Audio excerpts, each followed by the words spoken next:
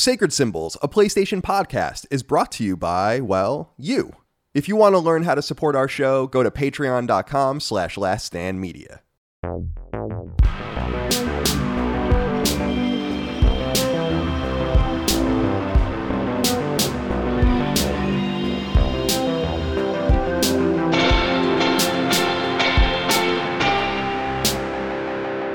Greetings and salutations. Welcome back to Sacred Symbols, a PlayStation podcast. This is episode 132. My name is Colin Moriarty. I'm joined as always by Chris Raygun. Chris, how are you today? I'm doing pretty good. Yeah. I'm doing pretty good.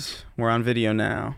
We're on video. We have to pretend like we didn't just do 20 minit's of the show and then have to restart. Yeah. By the way. I fucked up. I totally messed up. I kicked the plug out of our recording thing. It's not a big deal. It's a little ominous because this is the first time we've ever done one on camera as well. But I'm not going to read too much into it because you had said it's actually pretty remarkable that we've done so many episodes. We've done 132 of these plus, like 75 episodes of Sacred Symbols plus and a few other ones as well and never lost anything yet. So, we lost 20 minutes of Sacred Symbols for really the first time. Just gone. Evaporated. You'll never hear that again. Or for the first time. Never. We actually we might actually have the footage, so maybe it's at some point it might maybe reemerge, but there's nothing very interesting in there, to be honest. It was fine. It wasn't like our best material. It wasn't like the worst material either, but it is interesting to be on video, and this is something people have been asking for a long time. And when I started the show, I really, in my mind, was like, we're never going to do video. So even though I was like, oh, maybe one day we'll do video about it. I never thought I was going to follow through on it. Yeah. Video is a bitch, in fairness. Like it's way more to work with. Obviously you have to look presentable, which if you're just recording, you could look as slovenly and disgusting and as malformed as you want. Yeah. You could be fused to your chair with Dorito dust like piled on your concave chest. But now we have to look vaguely like humanoids. It's tough because I was actually walking the dog a little bit before, and I was thinking, I don't think I've even put jeans on in months. Like at this point, I don't think I've even worn anything but sweatpants or shorts in months. Just months.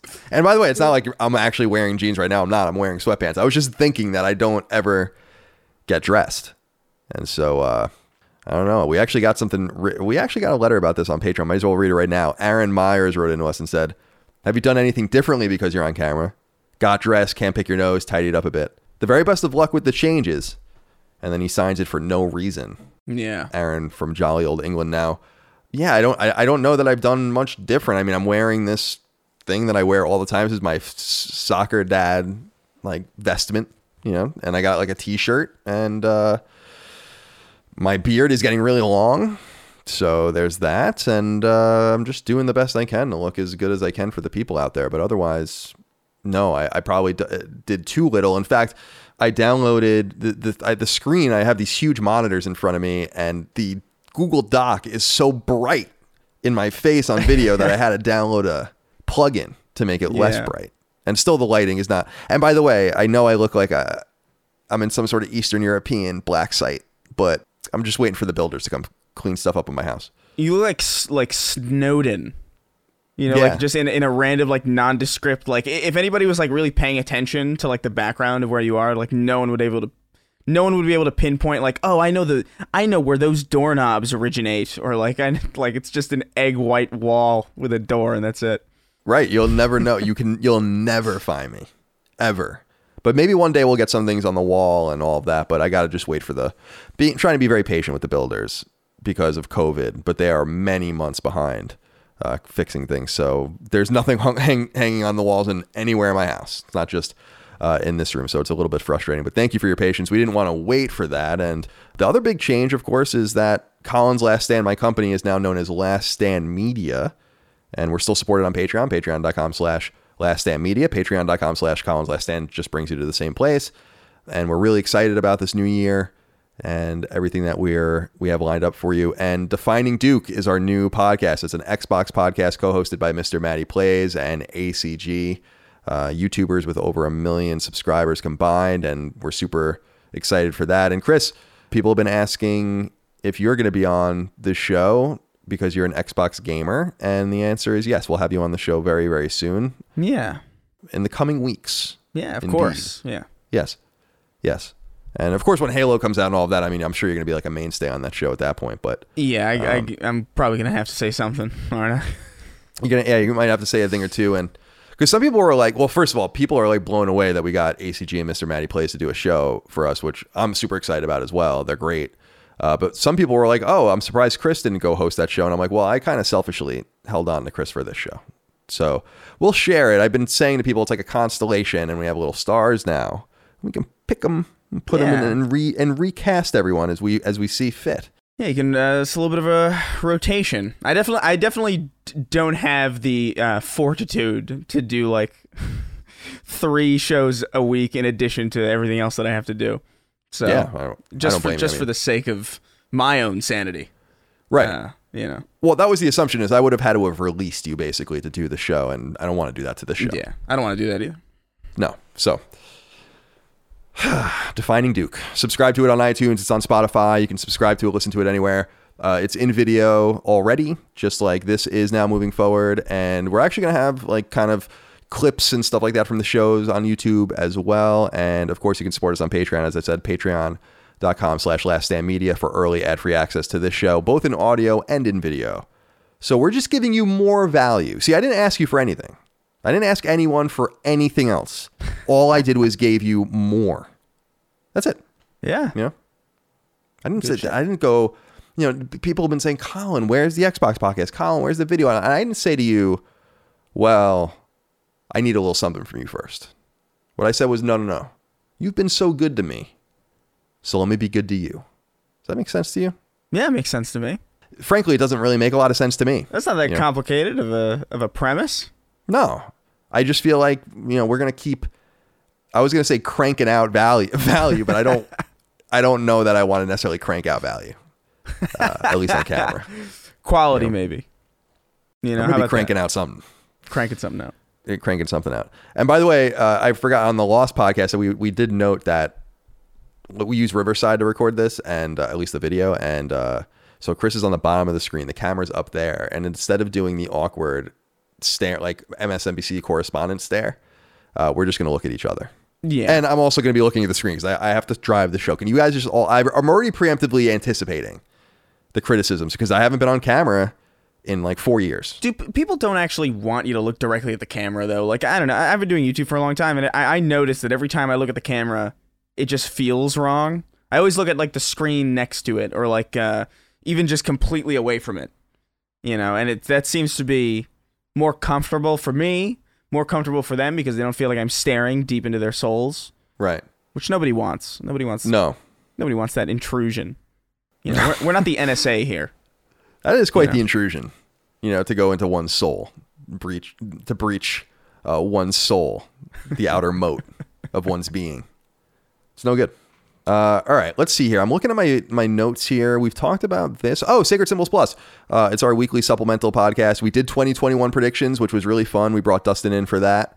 And so we touched on a lot of different things, which was really cool, and got your guys and gals predictions in there as well.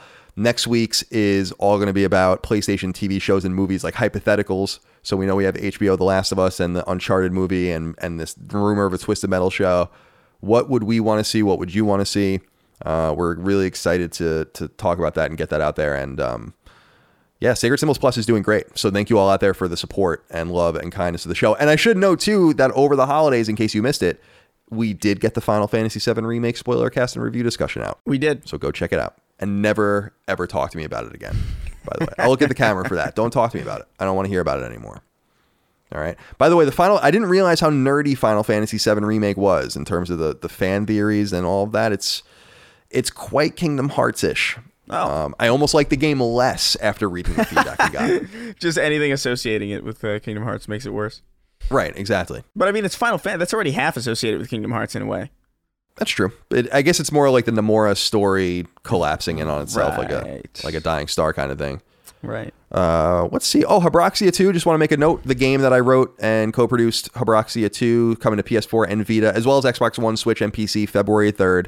So right around the corner. Review Codes are already out in the wild. You got that game. You got that game done already? That's pretty wild. You're gonna have an article about crunch time at at Lily Mo Games. Yeah. I can't believe we got the game done so quickly. But I really, it is Wii because I own 49% of the studio. But I basically just write the games and like kind of do the creative. And Barry builds the game. So, you know, I'm really hanging on to that man's coattails in a lot of ways. I'm very blessed to be on board with him. He's great. Now, we just got off the holidays. Chris and I did, and of course the rest of the world did as well. Timothy Bryant wrote into us and said, Happy New Year's, boys. Congrats on the success thus far, and I'm very excited to seeing your gorgeous fucking faces in the video portion of the show. Look how big my beard is. It's bushy. It looks very pubic. Yeah, it's a very Civil War aesthetic kind of you got going on. Thank you. Yeah, it's good. Well, I'm in Central Virginia now, so you know, I'm amongst the ghosts of the Civil War generals. You know, the Burnsides and the Grants, et cetera, and so on. Of course, I'm bringing up Northern generals because I really hate the Confederate generals. All right, so let's see here. Blah, blah, blah. My simple question, boys, is this. What was your favorite part of your holiday break? Was it a gift, having to relax, playing games? My favorite part was I got a girlfriend New Year's Day that I believe will be here for the long run. 2021 is starting off very strong, and I'm excited to see what the future holds. What was your favorite part of whatever break you were able to take over there in California? Oh man, I just sort of hung out with the same group of people that I've been hanging out with since this pandemic started. It's just like a handful of like 3 other people who also work from home who just don't know anybody else but us. And we just sort of hang out. I hung out with them for like Christmas and New Year's, and we just watched a bunch of movies. We watched like Gremlins 1 and 2 for New Year's, but something that I forgot. Have you ever seen The Santa Claus 3? No. With Martin Short? No. As Jack Frost? No. It is, and I don't say this lightly, it is the worst experience that I've ever lived through. I couldn't believe how bad that movie was, even despite how much I hated those other ones. The premise of Tim Allen killing Santa Claus and just becoming him, and it's just like treated as this like wholesome thing already, is kind of bothersome. But wow, what a terrible holiday movie. I'm not even sure I knew there was a sequel, nonetheless, a third one. So yeah, it's off-putting. It's unsettling in every way. Yeah, I like Tim Allen as well. So, you know, Tim Allen scores extra points in my book just being involved in things. It's like Adam Sandler. Like, it's got to be pretty bad for me to really accept that Adam Sandler's bad. It's the opposite. And it's been pretty bad. It's been pretty bad. It's the opposite for me with Tim Allen. I like things less.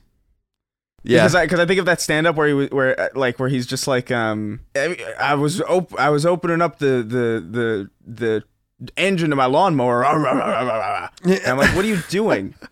Why are you barking at the audience? That was his thing, you know, on Home Improvement and all that. That was his, you know, Tim the Toolman Taylor. I don't get it. Well, I don't think a lot of people do. And that show that he does now, that was on Fox, and I think got picked up or was on ABC and is on Fox now, pretty good as well. Does he bark in it? He owns like an outdoor shop, like a hunting shop or something. Of course. Yeah. Last Man Standing, I think it's called. Yeah. Well, Timothy got a girlfriend, which is fun, and that's nice.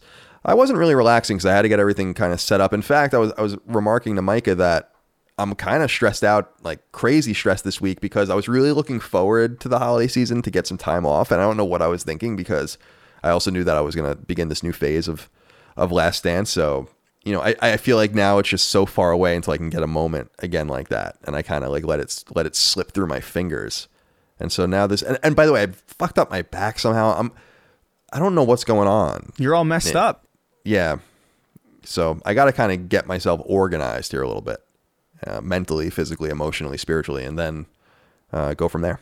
So thank you for writing in, Timothy, and happy holidays to everyone. Welcome to 2021. It's worse than 2020 so far. A few things I wanted to point out to people before we get going. Kotaku has a story up that I found when I was researching the show that I wanted to kind of just bring to people's attention. PS4's Spectacular Dreams is hurting from a lack of players. It's basically just a pretty long form story about Dreams and why it seems to be failing, and pretty reiterative of the things we've talked about a lot on the show or speculated on, and it was obvious that was going to happen. But the disappointing part of the story is that neither Sony nor Media Molecule talked to Kotaku for it. They refused to do so.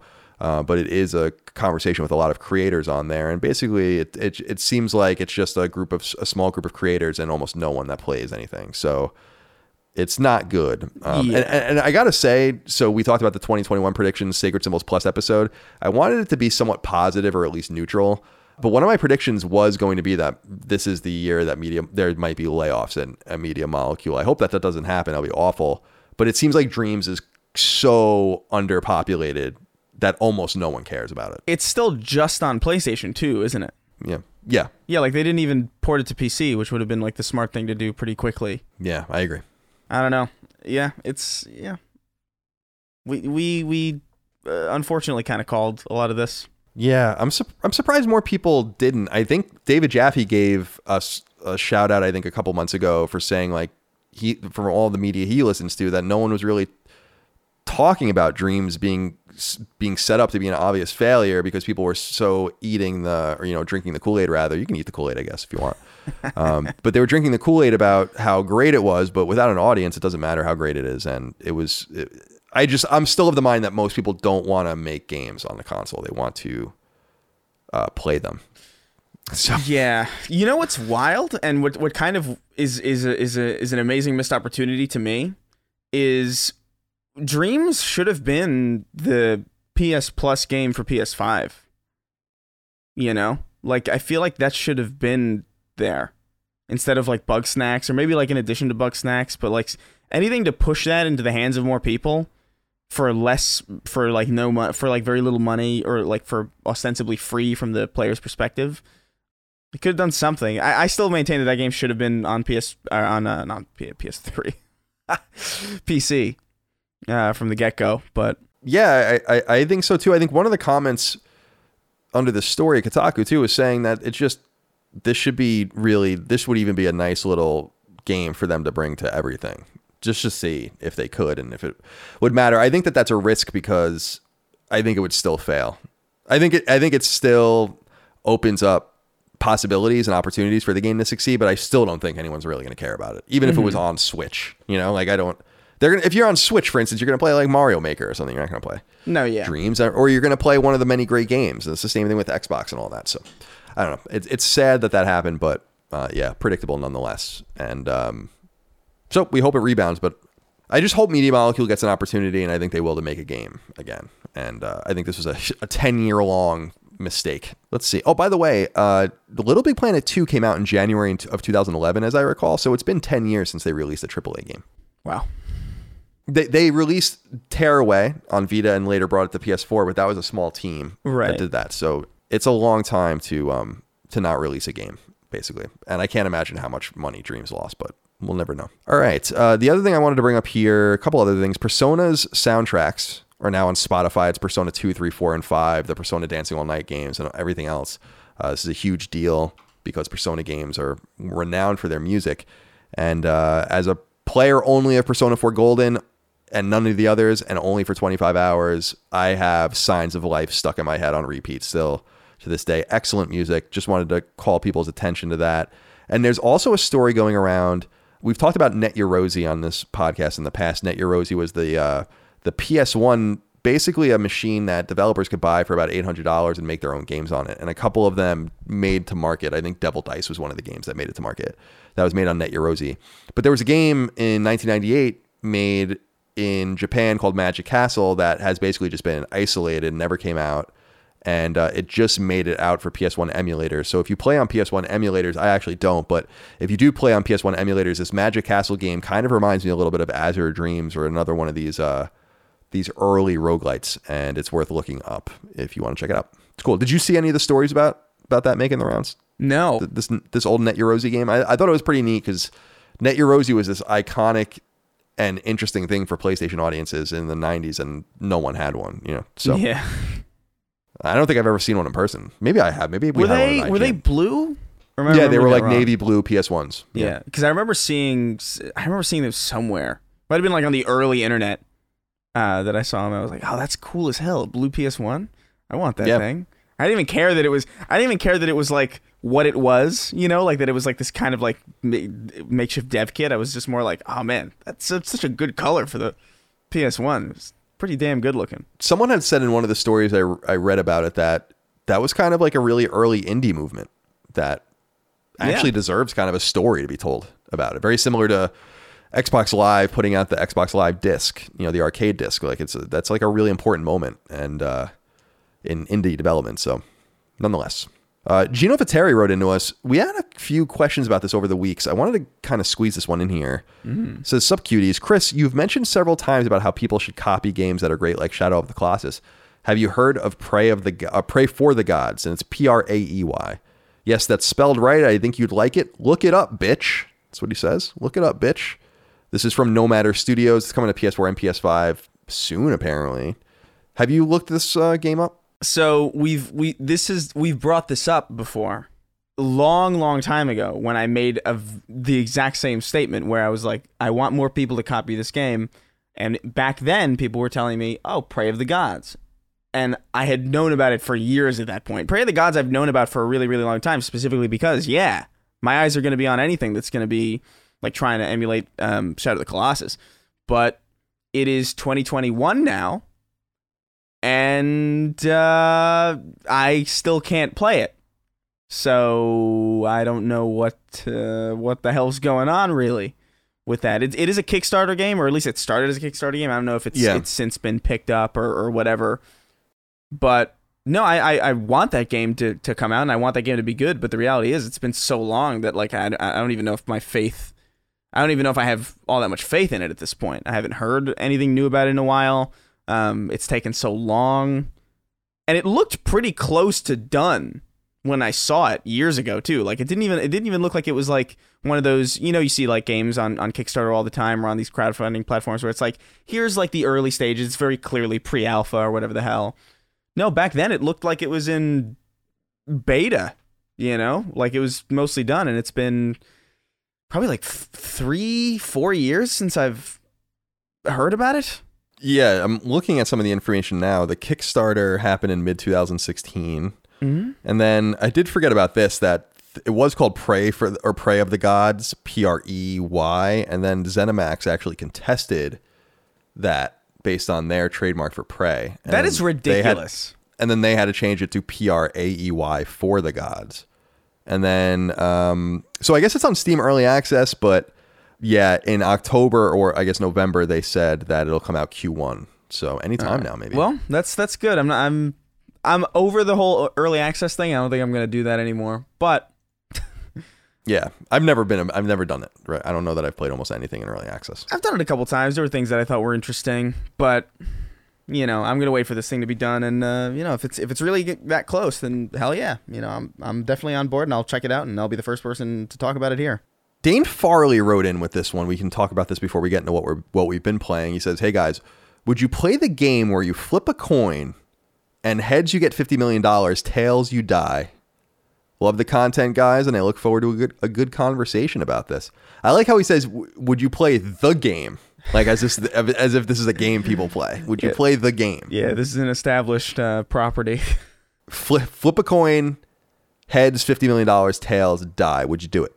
I don't know if I trust fate that much. I'm relatively unlucky. I don't know if I would believe that. I know I would die. Like I would just die. Like even if it somehow landed the right way, I feel like the universe would just glitch out and just think I got it wrong. Also, $50 million. I don't know. Like I think that's a lot. That's a ton of money. But it's also like, I don't know. If I don't die, I could potentially get there, If I die, though, I'm not really going to have much of a chance at $50 million. I would pass that. Is is this a game, or is this like a coin that's imbued with this ability that like you pass it and it just becomes the game for that person? Because I don't know. That's a good question. Because if that was the case, I'd probably find acquaintances of mine and be like, "Hey, you want play this game?" And then some of them will lose, some of them will win, but like at least I'll know people with $50 million. Right. So you'll manipulate the situation. I mean, that seems like, he didn't speculate that, or specify rather that it's not against the rules. No, that's not as far as we know. Not as far as we know. I don't think I would do it. It's too risky. Yeah, too risky. Like, because you have, we're very sardonic and dark on this show, I know, but you don't have anything without life, right? Yeah. It all starts with life. As much as I say I want to kill myself, I'm saying it in jest. You know, when I say like, oh, I would rather eat just as an example, I'd rather eat a gun barrel than ever play game X again. Well, I don't really mean it. Yeah. Well, maybe I would one day. I don't know. It's horrible. It's a horrible game. Yeah, no, I mean, like, I want to die, but I don't want to die, you know? Right. I understand exactly what you mean. Yeah. Hey, it's Kaylee Cuoco for Priceline. Ready to go to your happy place for a happy price? Well, why didn't you say so? Just download the Priceline app right now and save up to 60% on hotels. So whether it's Cousin Kevin's Kazoo Concert in Kansas City, go Kevin, or Becky's Bachelorette Bash in Bermuda, you never have to miss a trip ever again. So download the Priceline app today. Your savings are waiting. Go to your happy place for a happy price. Go to your happy price, Priceline. All right, let's talk about what we've been playing, and we haven't talked about this in a while because we haven't been together here. Yeah. Rob Kavazna wrote in about this on Patreon. It says, "Dear Daddy Time, Colin, and small fragile baby New Year, Chris. I hope you enjoyed your break. Did you spend any time delving into your backlogs? Do you foolish for not?" This is what I usually correct everyone's broken ass English, but I guess I didn't do it here. Because it says, "Do you foolish?" Do you feel foolish? It's like Charlie from like trying to read Charlie's writing from Always Sunny. Do you foolish for not getting to any particular game sooner? Do you feel? I imagine what you mean. Happy New Year! Excited for all the new Last Stand media content. So I did delve into the backlog a little bit, but I want to start with you, Chris, because it seems like you focused all your energies on one game in particular. I did, yeah. I'm still playing Cyberpunk 2077. I don't have that much to say about it. I still really like it. But honestly, like much like you, I found myself like really busy, and I felt like I couldn't really give myself the appropriate mental time to get into a new game while I still had Cyberpunk like in the back of my mind. Like, and I'm at this point in Cyberpunk where it's like point of no return. You know, like you cannot, once you pass this, it's fucking done. And so I'm thinking like, okay, I really like this game. I want to keep it going as much as possible. So I've just been doing all of the side activities. I've been trying to get every single thing on the map done. But I also don't really want the experience to end. So I've just sort of been like playing it a little bit one day and then like putting it away, being like, I can't finish it anymore.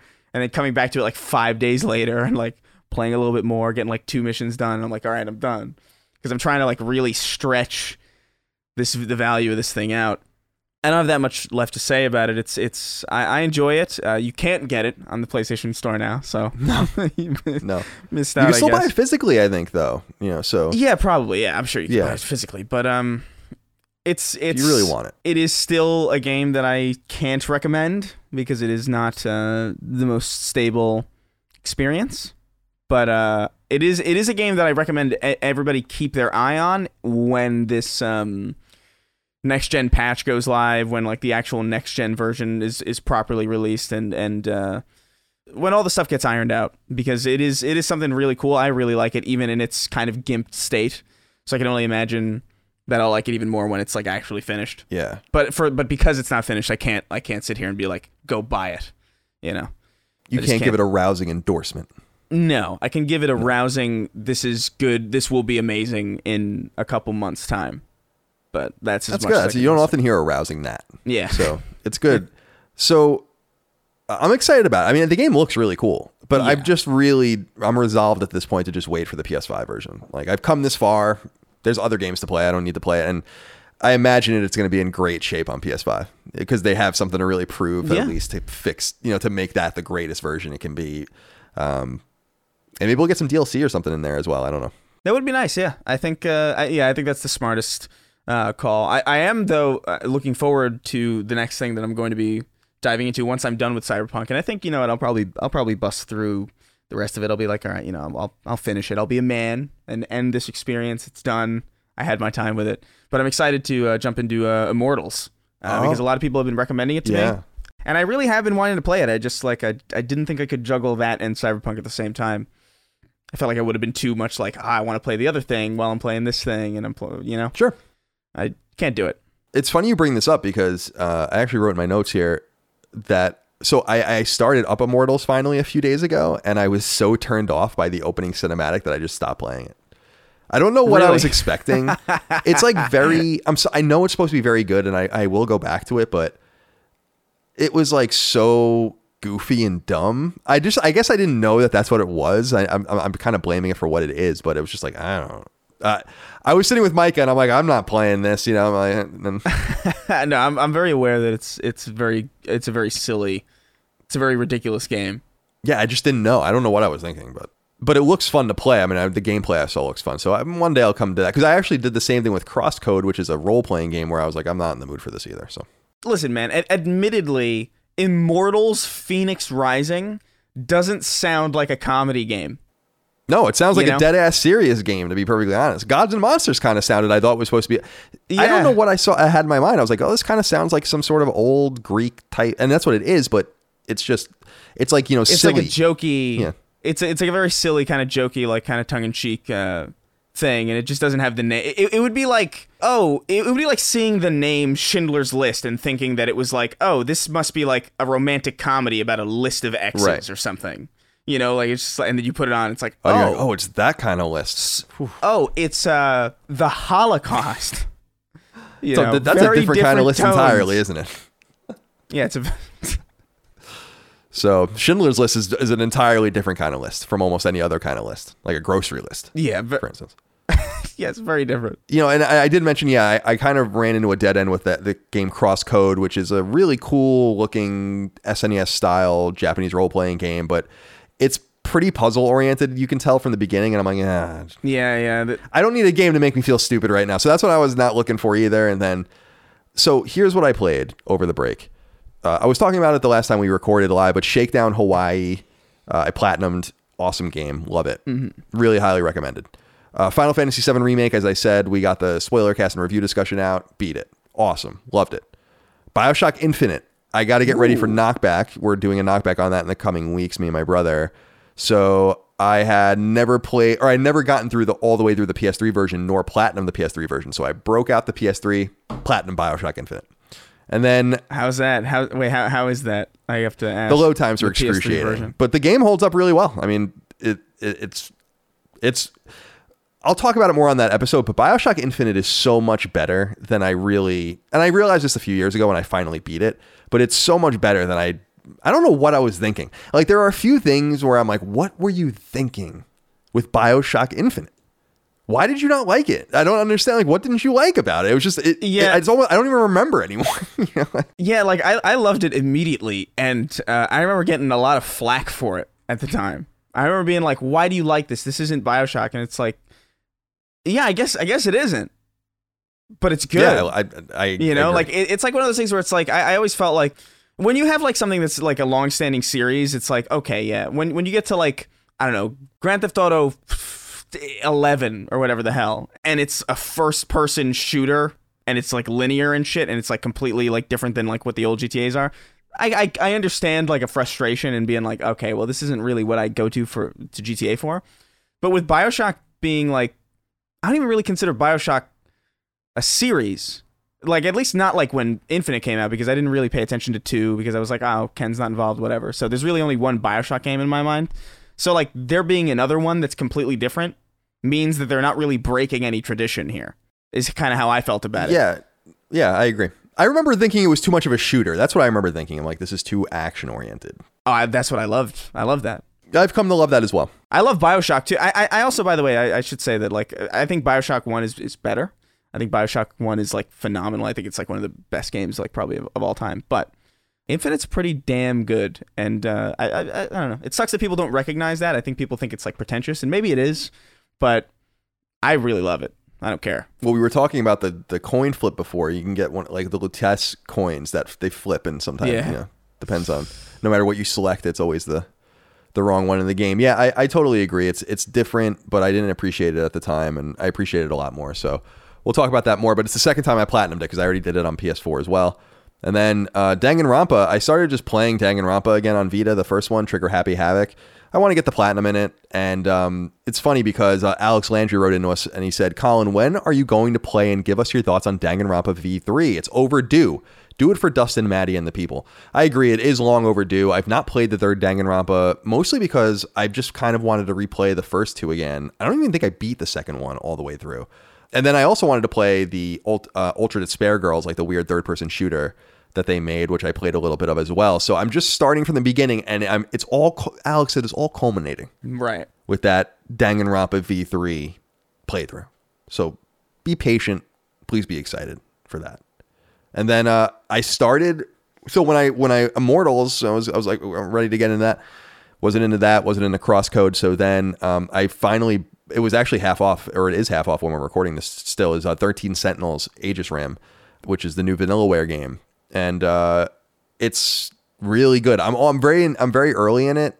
It's a visual novel, and it's like a visual novel meets like a real-time strategy game. Oh. It's about kaiju attacking like the city and kids in mechs fighting them back.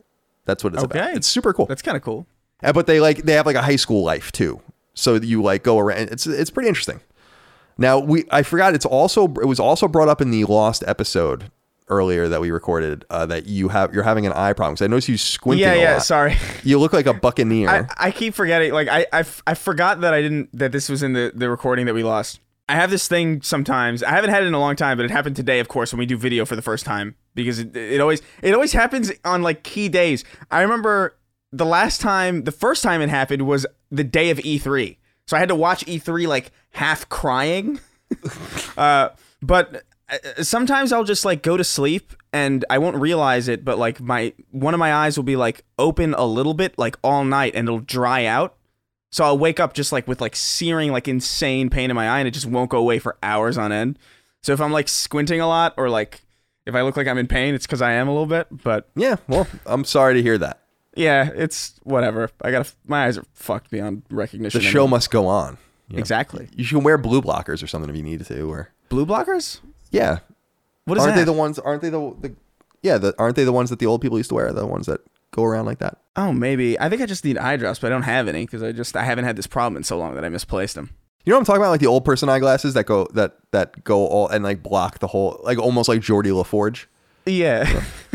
That's enough of that. I don't know what that was, but let's get into the news and talk about the things that we need to catch up on here. There's not too much, but a few important things happened over the holidays, and this is why I didn't want to do Game of the Year yet, because I wanted to at least touch on these things so we don't have to do it at a later date. Mm-hmm. So let's begin with number one. It's not exactly clear how well PlayStation 5 is doing, but a recent report indicates that it's performing very well indeed. Not a huge surprise considering they're nearly impossible to find at market. Website Digitimes cites so-called industry sources noting that PS5 pushed 3.4 million units in its first 4 weeks of availability. Website Push Square notes that PS4 sold 4.2 million units in 6 weeks, so even when taking into account possibly falling momentum, PS5 is almost certainly outpacing PlayStation 4 so far.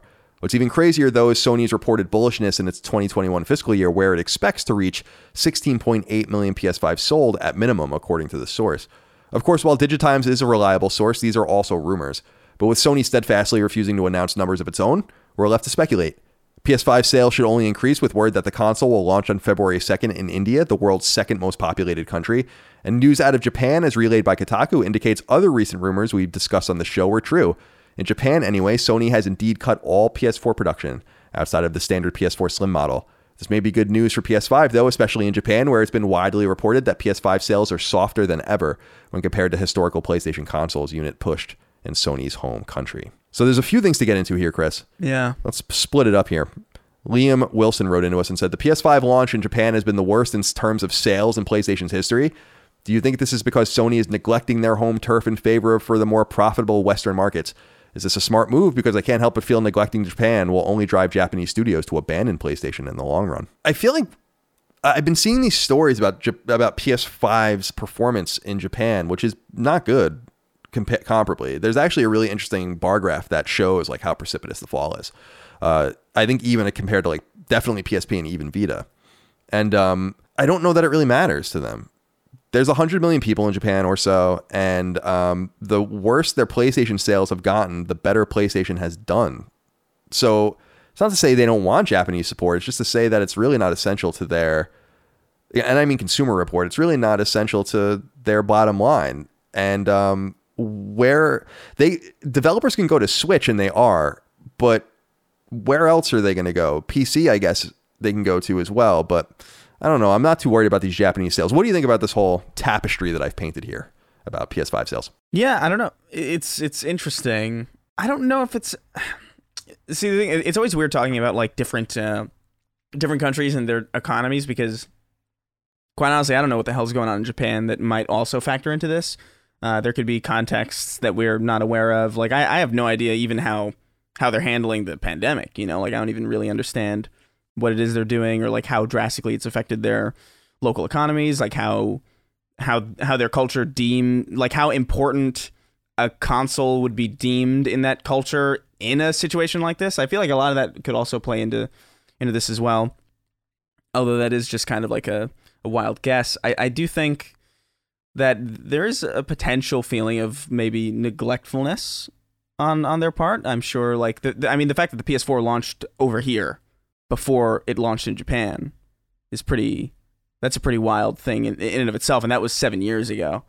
You know, maybe that has something to do with it. I think honestly though, I think you're right. I think it's not really that important, because I think they know that they're eventually going to sell a ton of PS5s in Japan anyway, because their only real competition is Switch, and they're not really offering the same thing.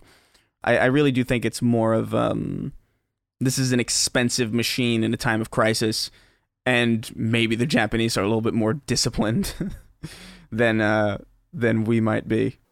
Yeah, I also think that the culture is moving away from consoles. I just think that there's a space issue there, and a third of the population lives in Tokyo. It's impossible to, you know, I'm not even kidding around, but like the PS5's huge. It's like it would be, if you, I watch some of these really interesting shows on YouTube about people's homes in Japan and how they live, and it's like every fucking square foot in these places count, man. Sometimes people are living in only 80 square feet, and your PlayStation 4 is 1 square foot. You know, so that might have something to do with it too. People, and then you have to have the TV to accommodate it, and so I think that has something to do with it as well there. And I think Switch is just a really powerful force over there as well, because they play mobile games. It's the same reason why PSP did so well in the Game Boy and DS lines and in the GBA line, and then still why Vita is still getting new games. I mean, even that sells there. So I don't know. I think this is a situation where Sony's being strangely quiet. I don't quite know why they're not talking about how much they've sold. I think it's weird at this point. And I feel like we all kind of know that it's selling very well, and so you kind of have to look for a problem. And this is the problem in quotes is, well, it's not selling well in Japan, and it's like, well, who really cares? You know? And it's worth noting that, and you made a great point that PS4 came to Japan late, but they actually flipped the script and made Japan get it day and date with the US and some other places, like Canada, the same day that we got PS5. So yeah, they tried to show them love. The other thing that I wanted to talk about from this news, Calvin Kirstein wrote into us about. He says, "Hey fellas, and Happy New Year. First of all, congratulations on the expansion of Last Stand." Thank you, Calvin.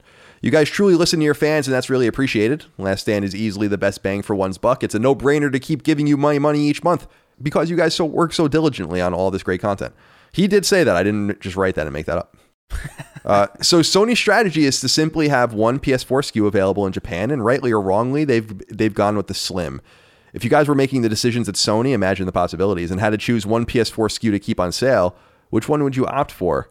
Perhaps Sony is looking to attract buyers with the cheapest possible option.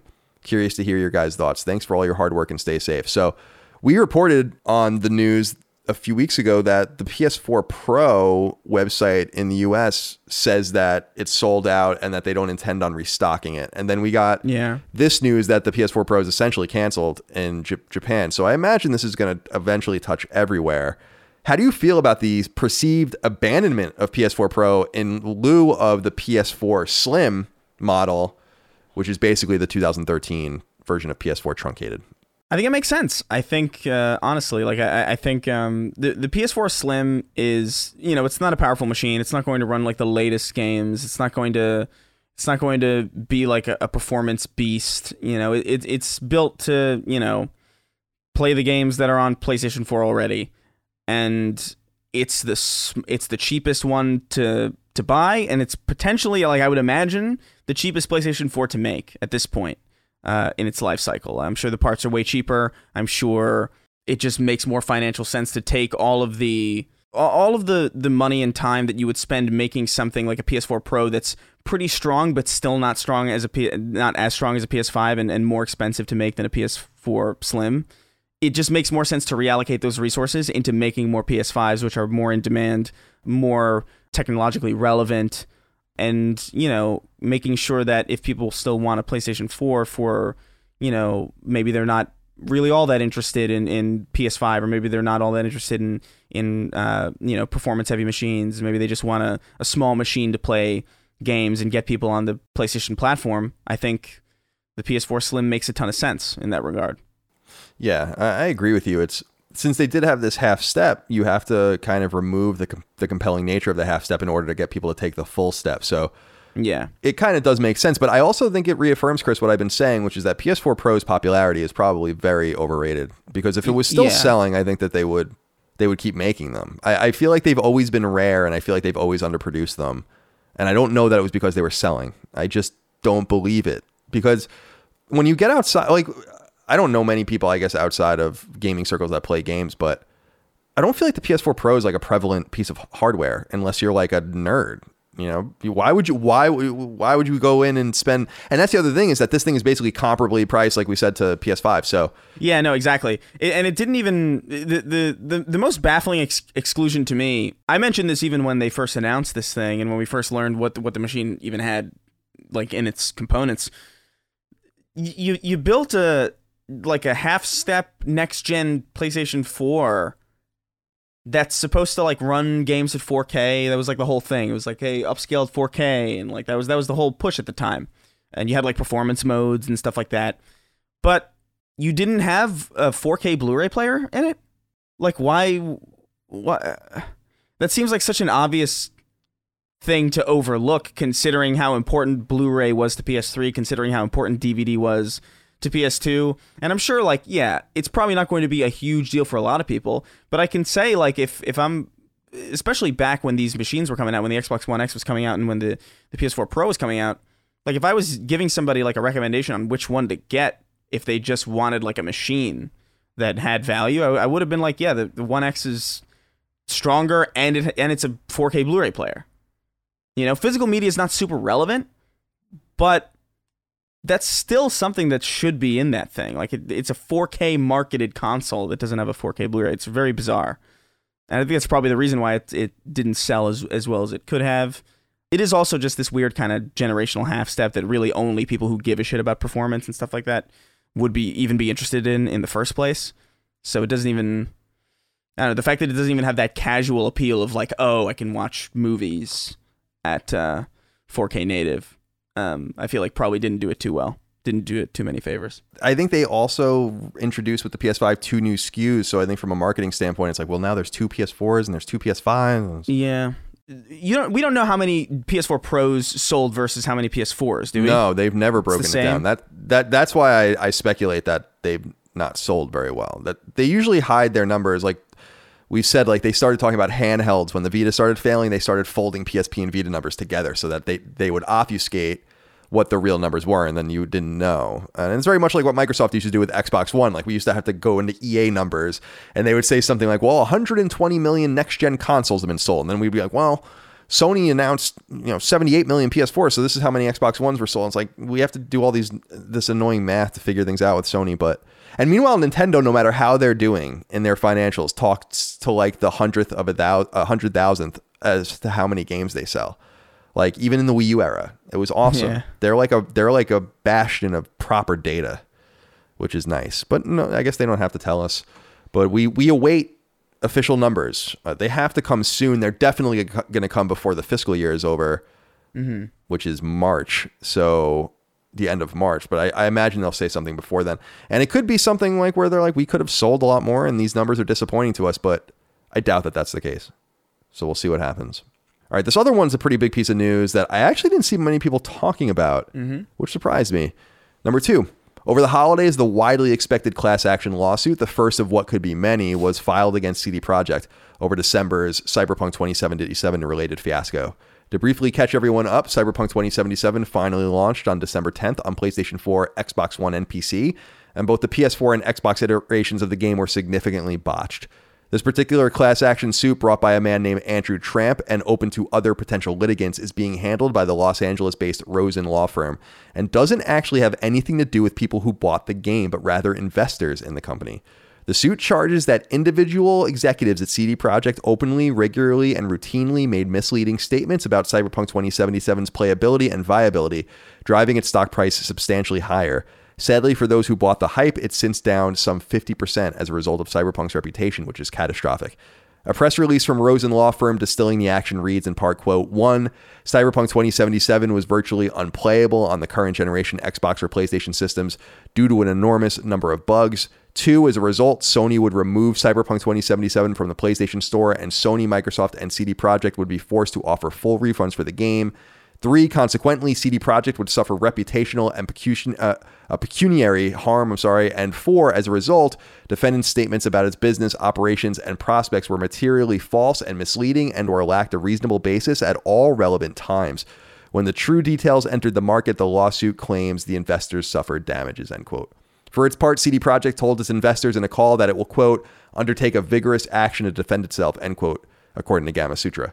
An investor concern may be temporary. 10 days after release on December 20th, Cyberpunk had already surpassed a staggering 13 million copies sold, making its entire development and marketing budget back, and then some. So, interestingly, the first out of the gate in terms of class action suits is to protect the investors that invested on the Polish stock market in CD Projekt, which is a publicly traded company there. Mm-hmm. I don't know that there's too much to say about it because we're going to have to now wait to see what other litigants get on board. But are you surprised that this got out the gate before the inevitable class action suit against them from players? I assume this was more attractive to lawyers, but eventually there's going to be thousands of people that are going to want to sue CD Projekt for the game. Yeah, maybe. I don't know.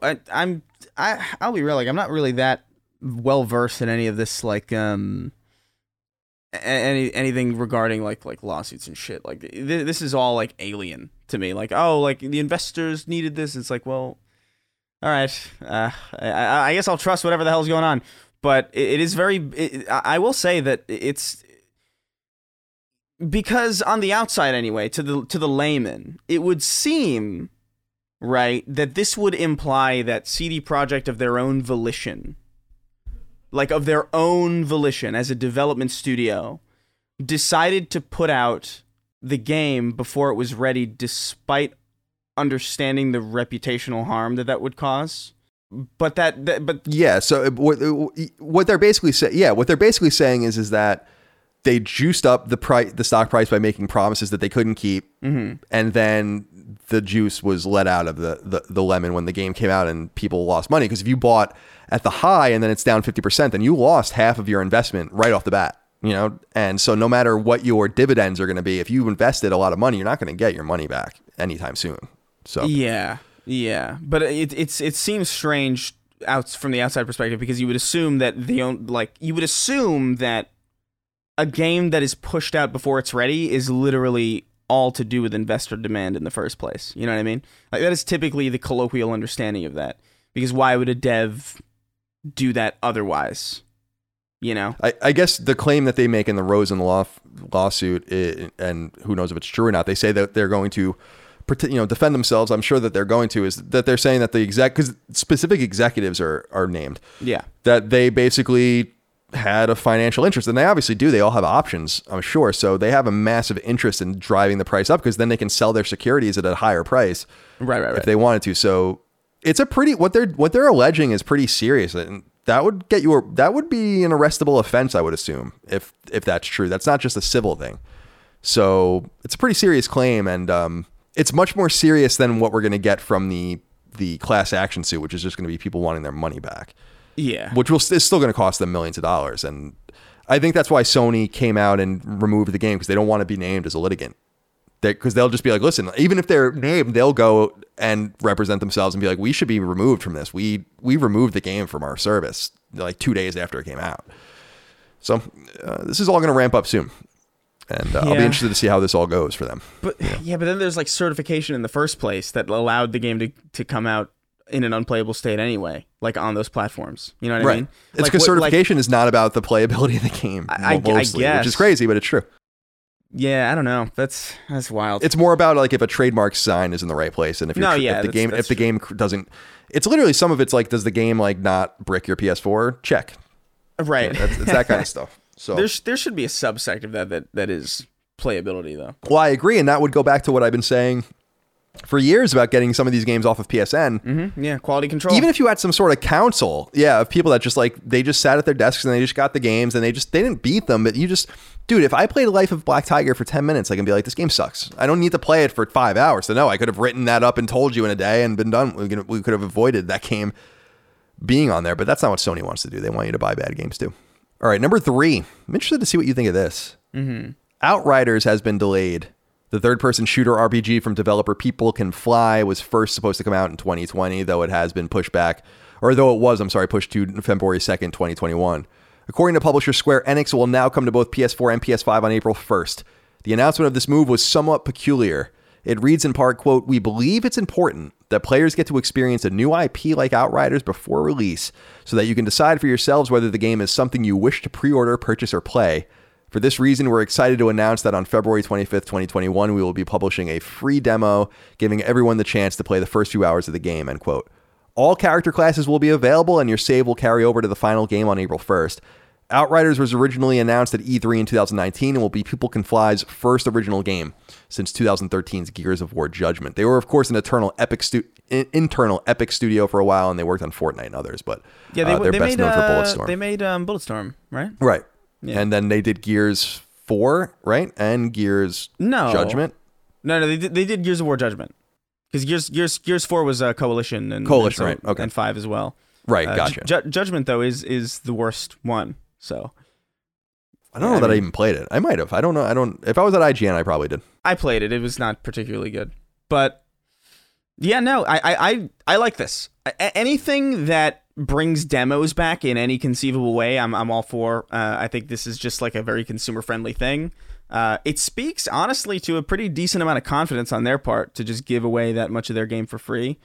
From what I've seen, it just sort of looks like a Destiny Warframe kind of clone. So I'm a little curious as to where that confidence comes from, because it's not something that looks particularly that interesting to me. But I mean, that's pretty like, I appreciate the hell out of that. You know, demos are hard to come by now. It's funny because I think that this shows, I disagree with you a little bit in the fact that I think that this shows that they are worried about the game. Well, look who's publishing it, first of all. That's Square Enix. Yeah. And yeah, they just got burnt to the tune of $65 million on the Avengers game. I think that they probably were looking at this and being like first of all, they can see the pre-order numbers. They're probably really bad. And they're like, no one gives a shit about this game. And the only way we're going to salvage it is to make it free and do some sort of gated 5-hour demo that then lets you take the save over in a Final Fantasy 14 like manner or something like that and bring it over and play the final version. To me, I think it says that they're like really worried about it. They might not be worried about it from a quality standpoint, but I'd be worried about it. I'd be very worried about it. Yeah, no, that is a good point.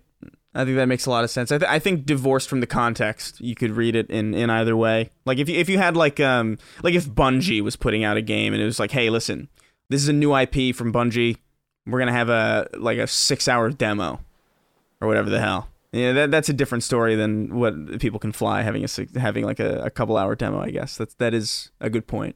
Yeah, it's just, I mean, I don't know if that's true or not. It could be like a very wily move to be like, this is like a guerrilla marketing kind of thing for us, which is smart. I mean, you kind of sacrifice money on the front end for pre-orders to get people on the back end, which is wise. But I just think Square Enix is probably like, this was not a wise investment for us to make 3 or 4 years ago. This game is going to bomb and we need to do something about it. Yeah. And I imagine it's going to be another game that drags their bottom line down. And I don't think the game looks bad. And I hope I'm wrong about it, but This space is just. How many times do you have to say when you make these decisions 4 years before the game comes out?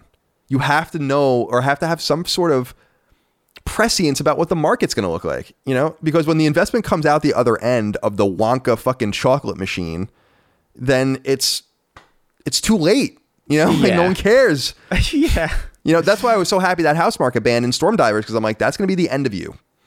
Mm-hmm. And they were wise enough to know that. So yeah, no, I think you've swayed me. That makes sense. I totally forgot. Like I genuinely forgot that it was Square. Square, and it totally like blanked out of my head immediately after you read it that it was Square. As Square Enix often does in my mind, to be fair.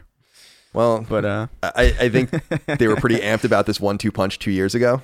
Yeah, probably. And I think that they're not very happy about it now. And I wish that they thought Final Fantasy 16 was going to come out any sooner than 2024 or something like that. Yeah.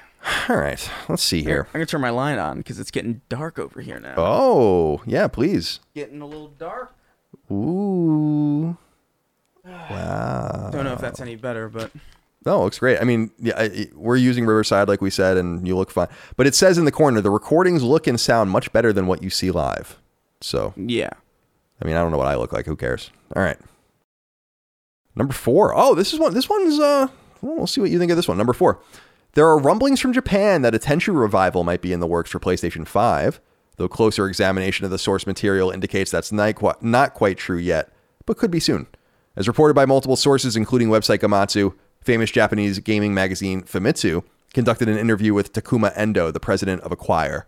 Acquire is a Japanese studio that's best known for its Tenchu franchise of third-person ninja games that began on PS1 in the form of Tenchu Stealth Assassins in 1998. Tenchu has been dormant since the 2009 PSP game Shadow Assassins, though Acquire also owns and operates the Way of the Samurai series, begun on PS2 in 2002, the Shinobito franchise, begun on PS2 in 2005, and the quirky Akiba's Trip franchise, which began on PSP in 2011. In the interview, however, Endo merely states that he and his team, quote, would like to make a stealth ninja game from the ground up for the PlayStation 5 generation, end quote, if given the opportunity, and thus they've trademarked Stealth Assassins in various locales around the world. Kenneth Ohms wrote in and said, hello, gentlemen. Thoughts on the potential Tenchu revival by Acquire? The president of the company told Famitsu that he wanted to revive the franchise and build it from the ground up for PS5. Chris, do you think this will scratch your stealth game itch? You're a Tenchu fan, aren't you?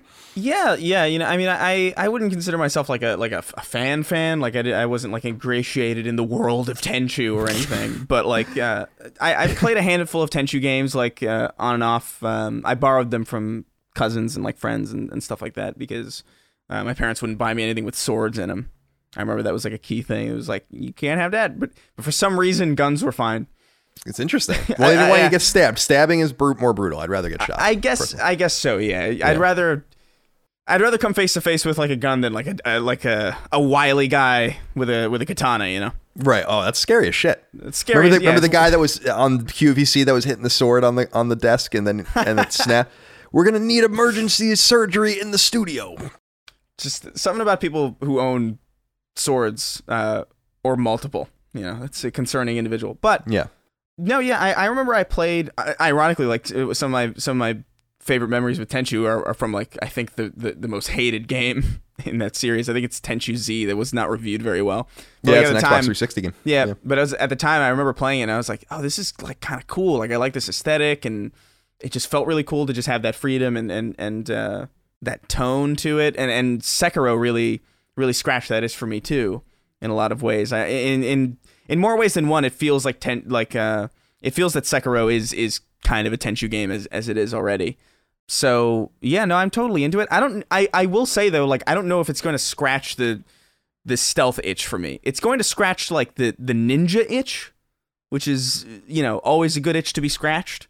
But stealth is like very particular. Stealth, I think, is very inherently modern. It's inherently a little bit techie.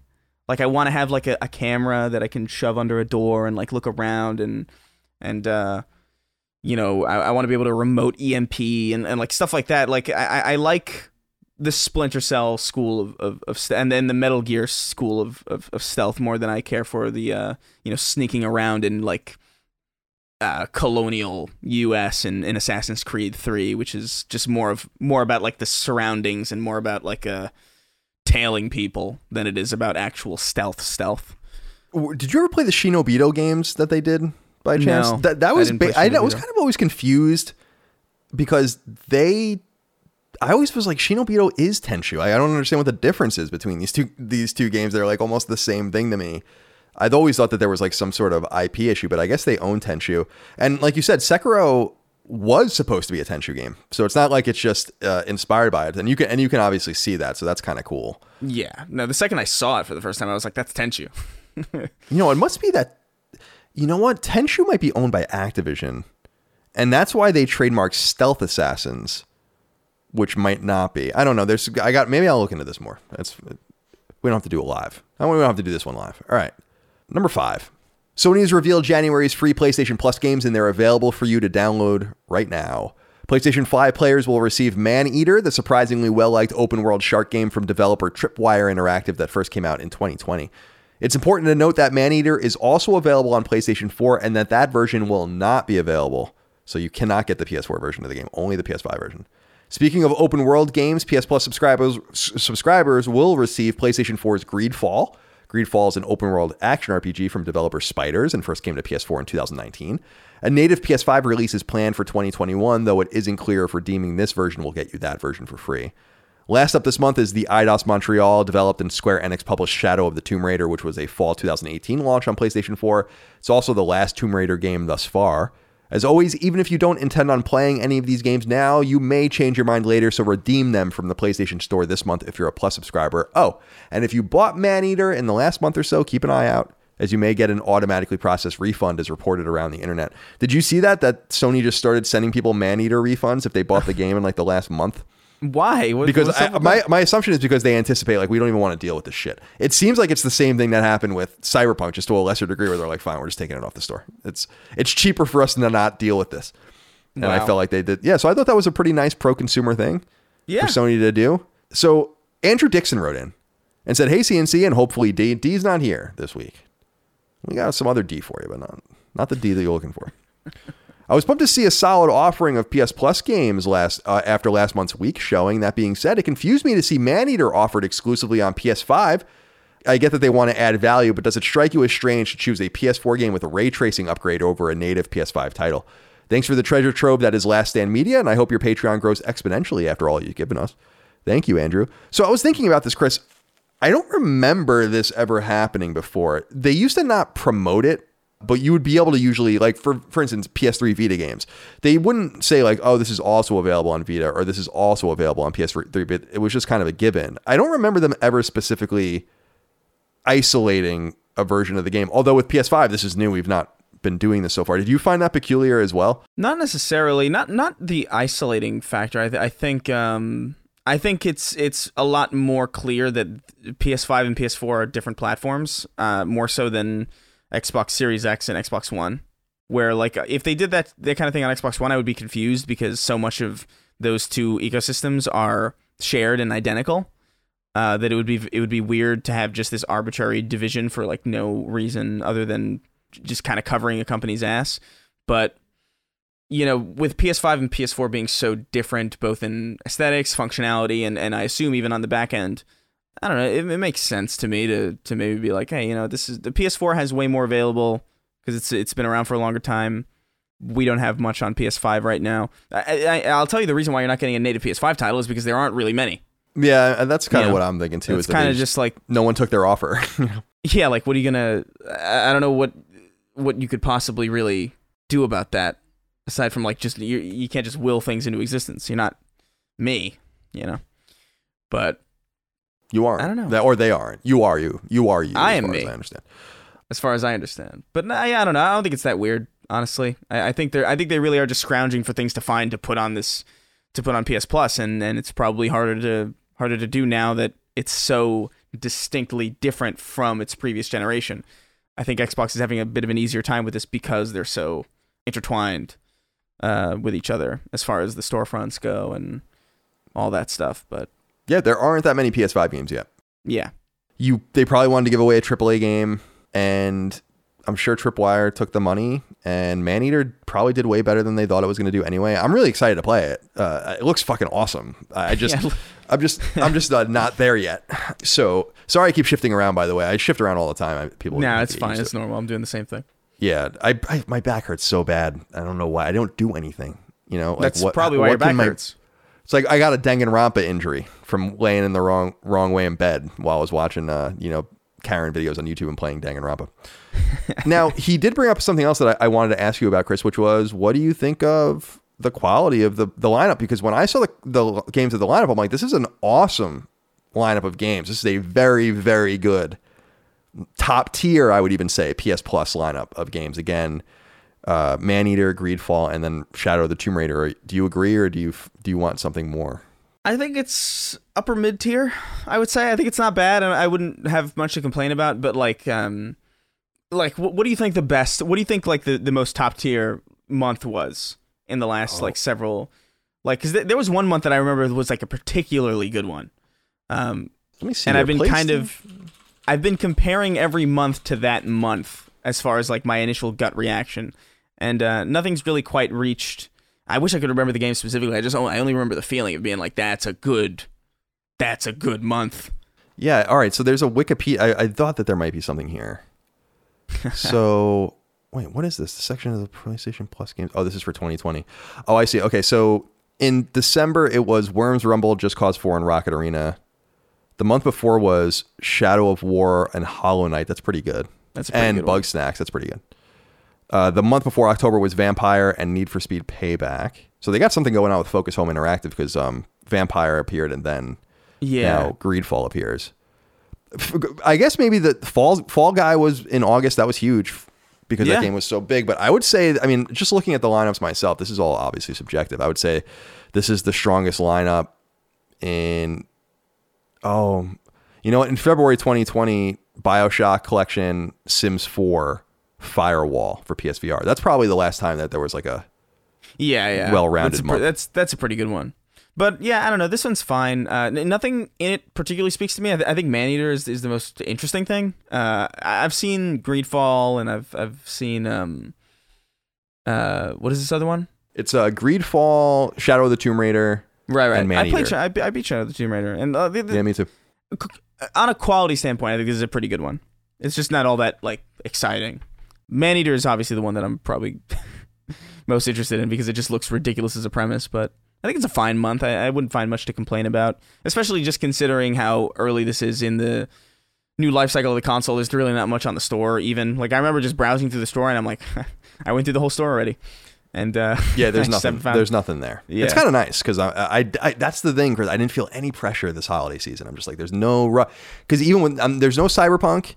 Really, I don't know what's coming out for the next few months that I'm even really that excited about until Returnal. I don't know. I got like all the time in the world. I got all the time enough at last. And then I step on my glasses. So I got to say, Greedfall looks dope. The whole premise of Greedfall is super cool. That like you're going to an island to like tame it, like you're a colonial officer. It's pretty. I can see why that would offend people, but I think it looks super cool. So I'm excited about it. I like the colonial aesthetic. I'm always reminded of Assassin's Creed 3 when I think of colonial video game.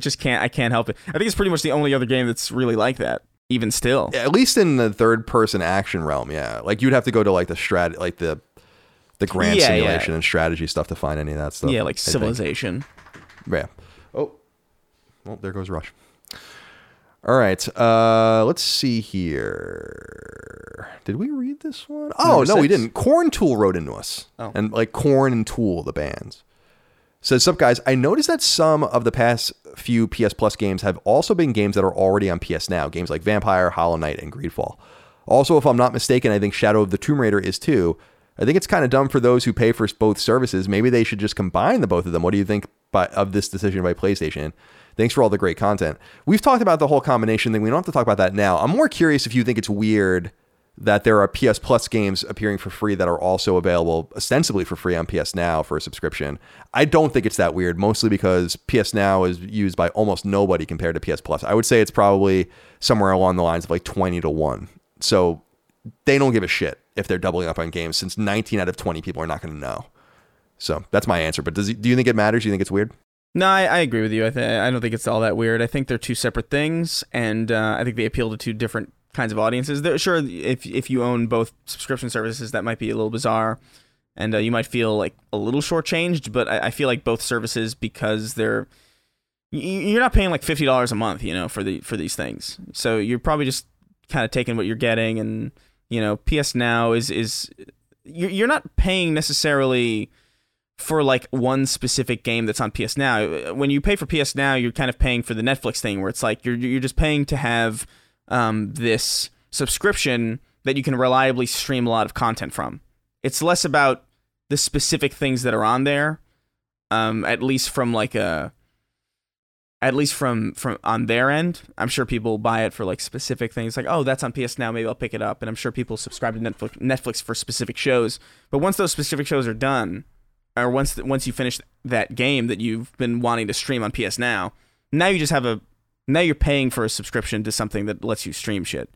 And, PS Plus is like a completely different thing, because I'm pretty sure you own those things and you download them natively. Like they are different technically, and they're different enough and sparse enough in their offerings where the overlap isn't all that obvious or all that common, that I don't think it's all that bizarre. No, and I also think the question kind of begs the answer of, it would be more relevant if what you were paying for with PlayStation Plus was only free games, but that's actually not. But I would say actually for most people, what they're paying for is online gameplay. The free games is secondary. And for me, actually, the most important thing is the cloud saving. So it's a whole litany of services that I think are relevant. And so I just think you're kind of comparing apples and oranges. But speaking of PlayStation Now, number 6, PlayStation Now, Sony's streaming service, has received some new notable games in its library. The biggest game of the bunch is The Crew 2, the Ubisoft-developed and published racing game first launched on PS4 in mid-2018. Two other notable entries, according to Sony, are Surviving Mars and Frostpunk Console Edition.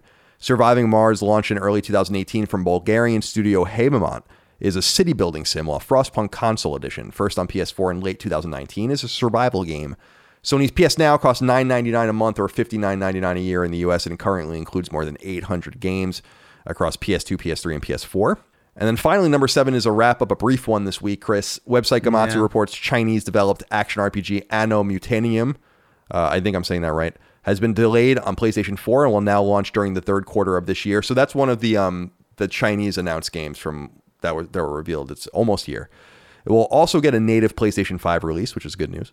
Website Persona Central reports that 13 Sentinels Aegis Rim, the aforementioned Vanillaware and their surprising visual novel, has surpassed 300,000 copies sold, so congratulations to them. And it appears Ubisoft's Immortals Phoenix Rising is getting its first DLC pack in the form of A New God, purportedly launching on PSN for both PS4 and PS5 on January 21st. So that's it for the news. Okay.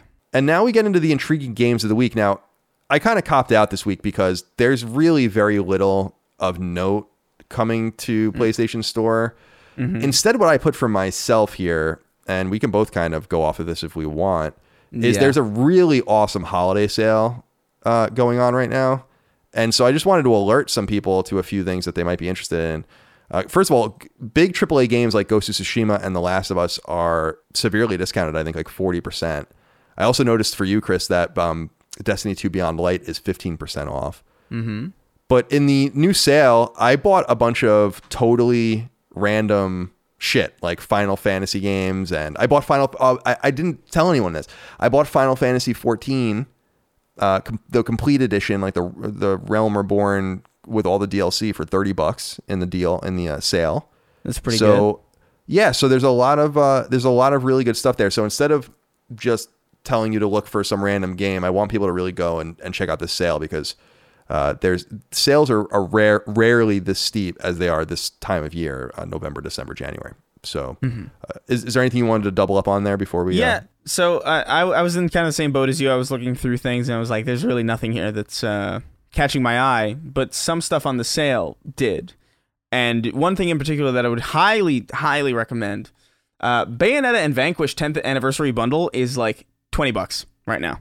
Yeah, great. That's like a 50% discount on it's usually like a $40 game, and you could get both of them for $20. Those are both great games. Vanquish, I think, is sincerely underrated, and Bayonetta is great, so like it's kind of a no-brainer in my opinion.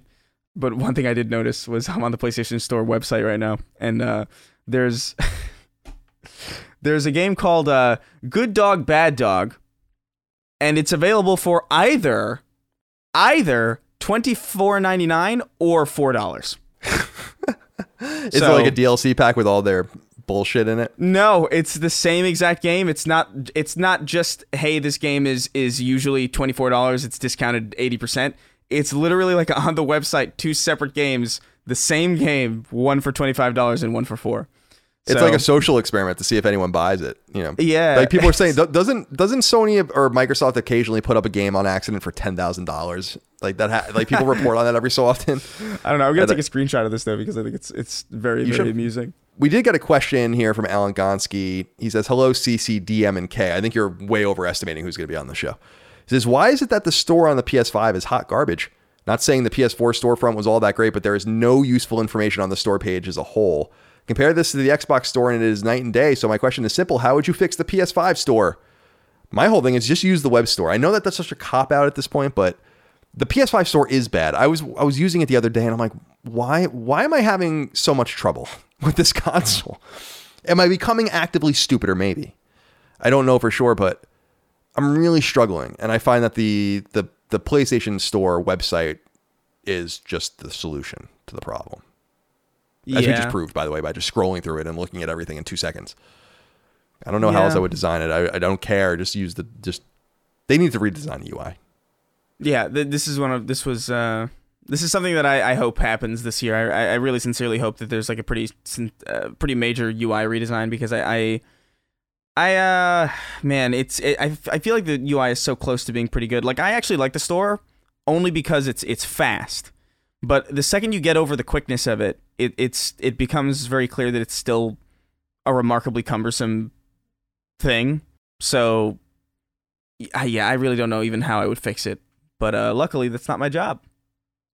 So, no, it's not. Hopefully the UI designers over there know what they're doing. Hopefully the UI is as weird as it is because they couldn't get it into the hands of people before earlier on in the year because of the pandemic or whatever the hell. They couldn't get proper feedback. I'm gonna hope that that's the case, but the UI needs some work. Not even just the store. I just mean like from overall. Like I don't know why the icons are so small too. Does that bother you? It kind of bothers me. Yeah, the icons are just like weirdly small. There's so much that bothers me. I feel like I'm being nitpicky in some way. You know? Yeah. Like where I'm hesitant to even talk about it. Yeah. It feels mean only because it's so much faster, you know, and it's like, oh, I love this. This is so fast. But also, what am I clicking? Yeah. Oh my goodness. That was horrifying. I didn't like that at all. Holy shit. Look like I'm missing a chromosome. All right. Let's see here. Reader mail. Listener mail. I don't know why we call it reader mail. This is when we end each episode of our show. 6 questions, comments, concerns, thoughts, and ideas from the Patreon audience at patreon.com/laststandmedia. It's a nice way for us to wrap things up. Ian wrote into us and said, "Hey, Last Stand crew. First of all, I'm so proud of you guys for nailing the new direction and evolution of the company. Thank you. My question, though, is how have we gotten this far without mentioning that the sound effect for popping a trophy changed with the launch of PS5? Surely this is big news, no? Either way, much love. Thanks for all the content. Defining Duke is cemented into my weekly rotation, even though I don't currently and don't plan on ever owning a Series X. Good content is good content, and you guys deliver." Well, a lot of people say that about this show, too, that are Xbox fans. So that's a good compliment. Thank you for that. The bigger story here is not that the trophy sounds changed per se. It's that you can customize your trophy sounds now. And I don't think a lot of people are talking about that yet. Developers can give you a special sound for like a platinum and do all of that. And I don't think it's been fully explored yet. So Ian, the texture of the trophy ecosystem on PS5 has just been explored in a very cursory way. The bigger thing I was thinking about, though, when I was playing my PS3 the other day, and then I actually started doing little scientific experiments with it, was the PS3, PS4, and PS5 all make the same exact indistinguishable sound of startup sound. Like if I just was like, I'm going to start in sequence, the 3 consoles, you don't know what sequence they're going to be in. You would never be able to tell me which ones I was turning on in order. Right. And I was like, I don't think I ever realized that that's kind of like a continuity thing in and of itself. Like I thought that they were all similar, but they're not. They're the same. But the trophies sounds are changing. This obviously doesn't matter to you very much, though. I don't know. Like, I've never necessarily cared that much about trophies, but like I remember when I was getting into achievements during the 360 days, I really did kind of fall in love with that sound, like the pop of the achievement. I was like, oh, this is I love that. There's something about it. It's like I want to hear that more often. And with the Xbox One, they did what they did here, basically. Like they changed the sound entirely. They changed kind of like the look of things entirely. And I remember immediately, when I got my Xbox One, I was like, oh, I don't care about achievements now. Like, because it's just not the same. It's like you're conditioned to really like a specific sound, and then it changes and you're like, this doesn't. It's a very nitpicky thing, but I remember being like, oh, I genuinely don't care to hear this ever again.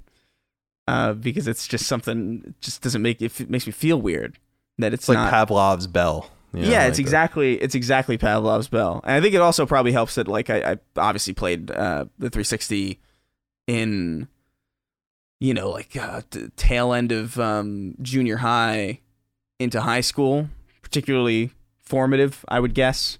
So like once, I don't know, once I got into college and I was using this new machine, I was like, this doesn't feel right. It feels wrong.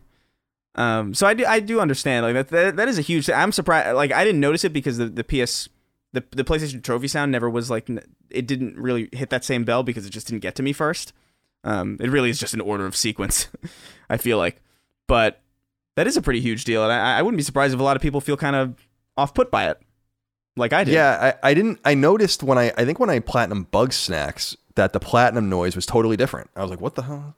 And then, so it was a nice little surprise, just a nice little something different, I guess. But I don't know that it matters to me too much. Although I will say, to their credit, it's cool to kind of change things up and give people some more options, and I'm never gonna be mad about that. But it seems like I said, because they buried trophies so far into the UI, that maybe they're not as important as they once were. Although I did hear from someone else saying that they're more important than ever.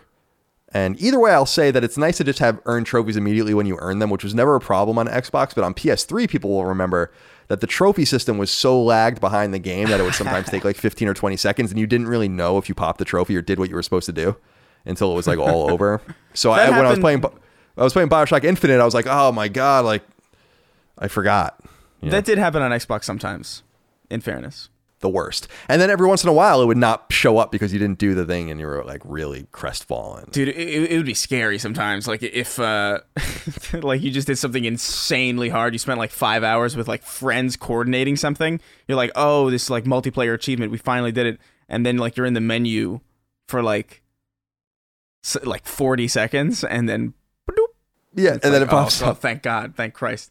And sometimes because because on the 360 the friends online thing was the same as the achievement. Sometimes you'd like do something and then like your friend would come online and he's like, God damn it, stop, and then your achievement would pop and you'd just like be spending time looking at your friend's name in like absolute terror and suspense. I don't even know what would happen if you had a PSN friend sign in at the same time you got a trophy. PS3 probably shut down. All right, Kate O'Brien wrote into us and said, hello Last Stand crew, does it feel like Sega is the next major gaming publisher to have a resurgence? We've seen Capcom over the past few years, and it's starting to feel like Sega is moving in that direction. Atlus continues to reign supreme in the JRPG scene. Yakuza has begun to grow in popularity. Phantasy Star Online 2 is getting an update, and it seems like they are treating Sonic treating Sonic with more care. Just seems like they are turning a corner. What say you? As always, keep it high and tight. Yeah, it does seem like that. Seems like Sega's in great shape right now. What do you think, Chris? Yeah, I think they're in a pretty good shape. I think Yakuza is their biggest boon right now. I think Yakuza is just such a it's such a niche thing that's also just so widely known. I think because there was that meme a couple months ago too with the I'm sure you've seen those, like the was it the deep fakes of like people's photographs singing that Japanese song. Yeah. You did one of you. Someone did one of you. I didn't do that. I would never do that. I don't even know how to do that. Like that is beyond my pay grade in any amount of tech oriented shit. But no, I think Yakuza is a big deal for them. I think Phantasy Star, I don't know. The last time I played a Phantasy Star game, it was not, I wasn't necessarily playing it because it was great. I was playing it because a lot of people were on and they were just saying weird shit in the social spaces. I just wanted to check it out. So I don't know what Phantasy Star Online 2 even really is. and I know Atlas does some good stuff, but like just Yakuza is the biggest thing for them, and I think they could be on the cusp of a pretty huge resurgence. The question though is, will it be a Capcom resurgence? Because Capcom really, like, that was a really huge deal. Like, because Capcom was outright bad for a while. Like, Sega just sort of existed. Like, they didn't necessarily put out anything like offensively terrible. They just sort of like, they were just kind of in the background, not doing anything, and now they're just sort of, you know, putting stuff out that's it's kind of cool and capturing people's attention.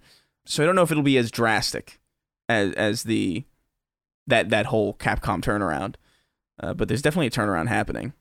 Yeah, that's a good point. And yeah, I don't think the stakes are as high for them, because I don't think they're as low as Capcom was, and I don't think they're going to get as high as Capcom is either, because they don't need that kind of momentum. But you're right, Yakuza is huge. It's really been interesting to see how much that's come on in the last few years, and now that they've migrated the games off of PlayStation, they have a bigger audience than ever. And then of course Persona 5 was huge, and the Sonic movie, let's not forget, was also huge. And yeah, that's true. So they have some stuff going on, and I'm very pleased for Sega. We'll keep rooting for them. I'm actually looking into probably, like, I think after Immortals, I'll probably try a Yakuza. Yeah, you should, because it's getting to the point where it's like it's so ubiquitous now, and it's like I should probably figure out what the hell this is, just for my own sake. I was talking to Micah about it because she's a huge fan, and she's trying to get me to play Like a Dragon, which is the role-playing game one, and I'm like, I just feel like such a poser just jumping in the Yakuza like so late. I feel like I need to go back, and then it's just never going to happen. You know, it's never going to happen. And I just get such heavy Shenmue vibes from it, even though I know that's not fair, that I can't but help. And by the way, Shenmue also a Sega game. But it looks like Shenmue done right, though. You know what I mean? Like it looks like Yakuza does what Shenmue tries to do. You know what I mean? Does that make sense? Yeah, no, it's a much higher quality, but yeah, for sure. With the benefit of more technology and more knowledge in gaming, I think. What was Yu Suzuki, right? That's the Shenmue guy. I think he would have been able to execute better. Shenmue 3 almost just came and went. Like, no one even talks about it. All right. Carmine Meal wrote in and said, "Hey, CNC, this is a question for Colin. Just wanted to know why your excitement for Final Fantasy 16 seems to be so high if you never finished and or played Final Fantasy 15.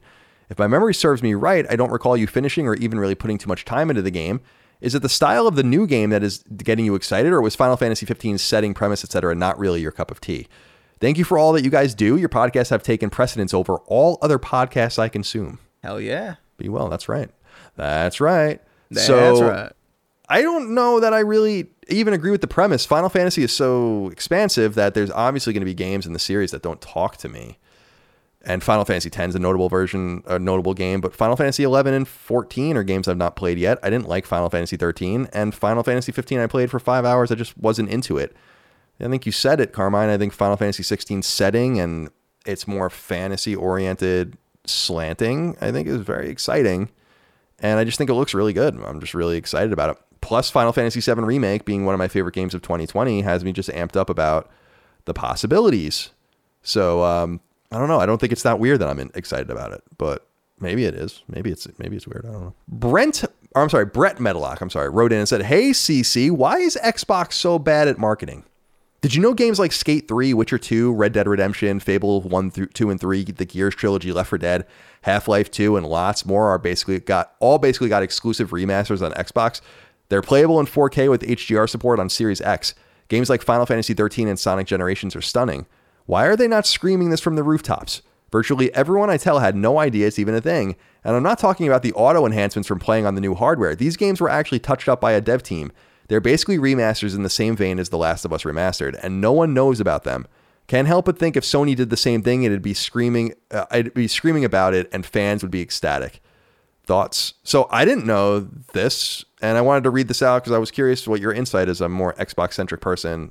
What he's saying here, basically, that they remade these games on the level of The Last of Us being remade or remastered, I should say. I don't know if that's necessary. I get what he's saying, but like I mentioned this. I mentioned this on this podcast like probably like a while ago, like a year ago or more, when I was playing through Red Dead Redemption 1 again in preparation for Red Dead Redemption 2, and I played it on Xbox One X at the time.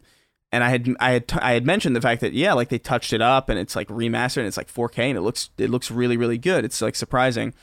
They've been doing this for a while, and I think the reason why it doesn't stick out to people is because even when they hear about it, they kind of forget, because it's not like, this isn't like a really that big of a deal. You don't really expect things to play better when you go back, and it's always like a nice surprise when they do. But I mean, I've mentioned this thing about Red Dead Redemption 1 on the podcast like before. Even I forgot about it. You know what I mean? Yeah, it is just weird that they're not marketing. I do agree with the notion that Sony probably would be making a bigger deal out of it, but I just don't know. See, my own ignorance of it kind of speaks to the fact that I guess it's not being properly portrayed to the wider audience, because it would just be another impressive thing for me that Microsoft is doing. Yeah, I don't know. They made it. They did talk about it when it was happening. They were like, hey, these games play better on One X or whatever the hell. That you can play all these old games at 4K or whatever the hell. I remember the day that Halo 3 on disc got a 4K update, and I was just like, I can't even fathom how that's even possible. But they did it, and I remember being like, that's pretty impressive. But at the same time, they put a 4K version of Halo 3 on disc that's backwards compatible, but like the Master Chief Collection exists, So it's like, it's one of these things where it's like, yeah, it's better, but it's also, these are old games that people, you know what it is? It's like, I have a feeling like when people play these old games on the new hardware, they're going to look exactly how you thought they looked when you played them the first time. Mm-hmm. So it's not really this huge boon for marketing to be like, hey, do you remember how Left 4 Dead 1 looked? Well, it actually looks like kind of like slightly worse. And now it looks like kind of how you remember it looking. Isn't that cool? It's like, yeah, but also like, how do you consolidate that into a sexy marketing term or how do you smart delivery? It is technically smart delivery, I guess. That's kind of the point. So. But yeah, I don't know. It's a cool feature, but I don't necessarily think it's that big of a boon to sales or like or all that. It's not going to convince somebody to buy an Xbox Series X just because they can play Red Dead Redemption 1 at 4K. It's just not going to happen. And I don't even necessarily think that Sony would be talking that much about it if they could do that either, because we've seen, what is it? There are games now that have kind of PS5 and PS4 versions, and it's the way they've handled that messaging is like really, really unclear and kind of muddled. So I don't know. It just seems like something that's cool, but also just kind of whatever. I feel like, do you really want to play Final Fantasy 13 again? Oh no. It's cool, man. Props to them for doing it, but like I just I can't see how they would even talk about this. Like honestly. Well, let's answer something a little easier then. They are bad at marketing though. Yeah. Yes. Independently of this. Kyle Borchert wrote into us and said, "What's up, CNC? What PlayStation exclusive will have the highest Metacritic score in 2021? My money is on Horizon Forbidden West. What say you? And where do you see the year 2021 ranking in terms of game quality?" Let's not even get there yet. Yeah. We don't even know what's coming out this year for sure. The claims would be Returnal, Ratchet & Clank, Horizon Forbidden West, and God of War Valhalla/Ragnarok. But we don't think God of War is actually going to come out this year. So I therefore think Horizon's the obvious answer. But wouldn't it be fucking dope if Returnal was in fact the answer? That it was like a hardcore darling I don't think is going to sell no matter what. But that would be like the dream Colin year. I'm gonna say something kind of probably not expected. I think it's going to be Ratchet & Clank. Oh, that would be nice. And I think it's going to be Ratchet & Clank for one reason only, and it's because it's the only true PS5 game. That's true. I mean, Returnal's on PC. Yeah, Returnal. Well, I guess Returnal, yeah. But Returnal's on PC, and it's a Housemarque game, and Housemarque doesn't normally do this kind of thing. So I could expect Returnal being like 80s, you know? Wait a minute, am I making that up about Returnal? I think I am making that up. No, Returnal's not on PC. It's only on PlayStation 5. Sorry, I made that up. Is it only? Is it PS5 exclusive? It's only on PS5. Yeah. Really? Okay. Yeah. Well, that changes things a little bit, but I do think. Well, it's a bet. It's a good bet that Ratchet will be better than Returnal. I do think, based on what we've seen, like Returnal doesn't look like it couldn't run on PS5. You know what I mean? Whereas Ratchet & Clank clearly can't run on PS4. And because of that, I feel like they're going to take advantage of a lot of cool things that we are not used to seeing being taken advantage of. Loading times, loading maps in particular. Like I'm still kind of impressed by what they showed the last time they showed it off, when they were showing like the seamless transition between completely different worlds and play spaces. Like that shit's really, really cool.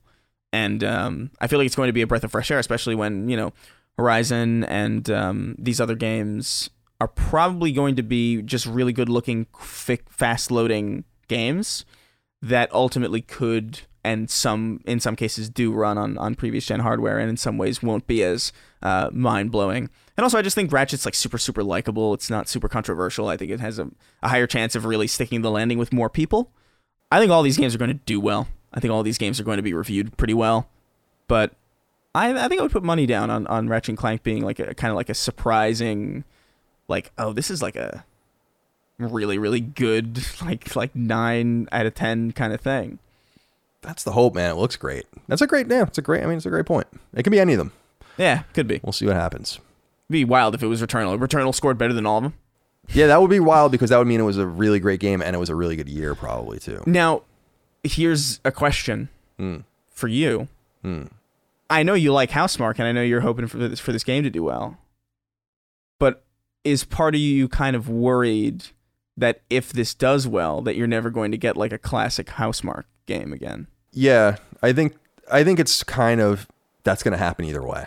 Because I think that if they don't survive, if this game doesn't do well, maybe they don't survive it. And if the game does well, then they've successfully segued their arcade stylings to third person action. The game's on Unreal Engine. I mean, it's totally weird. It doesn't really, very bizarre. It's very weird for them. So it looks cool. I will say that I think they're all going to get above an 8 on Metacritic. Yeah. I think that's a safe bet. Yeah. We'll see. Chad Roberts wrote in with the final one, Chris, and this is more of an ode to you. He says, "Hey guys, don't really have a question per se, but just wanted to state that Chris has been 1000% right about frames per second. I recently purchased Final Fantasy VII Remake since it's on sale, and I have to admit I'm having a hard time playing due to its locked 30 frames per second. It just feels so slow and sluggish in comparison to PS4 games that got upgrades for the PS5. I'm not questioning the quality of the overall game, but I think I'm going to wait until they release a PS5 version, or at least put out a patch so it runs at 4K 60. On a side note, I want to thank The Last Stand crew for the awesome work they put out. 2020 has been a hard year for me with COVID, losing family members and having to say goodbye to my 12-year-old dog who was my best friend. Oh. You guys have helped me keep sane and smile even when it was hard to do. I'm sorry to hear that, Chad, but glad to hear that you're on the upswing and that we're here for you. We're happy to be here for you. I just headbutted my microphone. So yeah, there's no question there. It's what I've been realizing too, and what I've been talking about, and that PS5 kind of instructed me on that you've been saying. So you're absolutely right. Yeah, no, it's a big difference, man. It's hard. It really is hard to go back. There are games that I adore that I couldn't. I have a hard time going back to, and it sucks in some ways because it's like, oh man, I would love to play this game again, but it really is like you just get spoiled by the smoothness of it, and just it just even feels more responsive because there's more frames informing like what you're doing, and it's a different, like, I would argue it's like night and day in more ways than resolution is. Like I would argue like 1080p to 4K is less of a drastic change than 30 to 60. It's such a transformative thing, and I think more and more people are going to realize that, and which is great because it means we're going to be seeing more developers cater to this understanding that players want this choice. They want to have the choice between like, hey, like give me like 4K, give me like ray tracing, give me all the crazy bells and whistles that a PC can offer, and also like, hey, you know what? Let me switch to these, high frame rate, really, really quick and really smooth experiences. And I think that's just better for all of us because it gives all of us more choice in the way that we play our games and in the way that we experience these cool little worlds. Indeed. Very well said. Very well said indeed. And we'll end it there for this episode of Sacred Symbols, a PlayStation podcast, episode 132, the very first on video. Mm-hmm. So whether you are watching us on video or listening to us on audio feeds, we appreciate you. And of course, support us on Patreon for early ad-free access, patreon.com/laststandmedia. Also exclusive access to Sacred Symbols Plus, which is the additional Patreon-only episode of the show we do each and every week. You can, of course, listen to Defining Duke, subscribe to that on podcast services, watch that on YouTube, Knockback, all the rest. Chris, it's good to see you. Thanks for a great first episode of 2021. Yeah, we made through the hiccup pretty quick. Yeah, no big deal. It's no big deal. I'm glad I noticed it earlier. Imagine if we just noticed. I would cry. I would jump off a bridge. I would kill myself. Yeah. See, that's an illustration of what we were talking about earlier.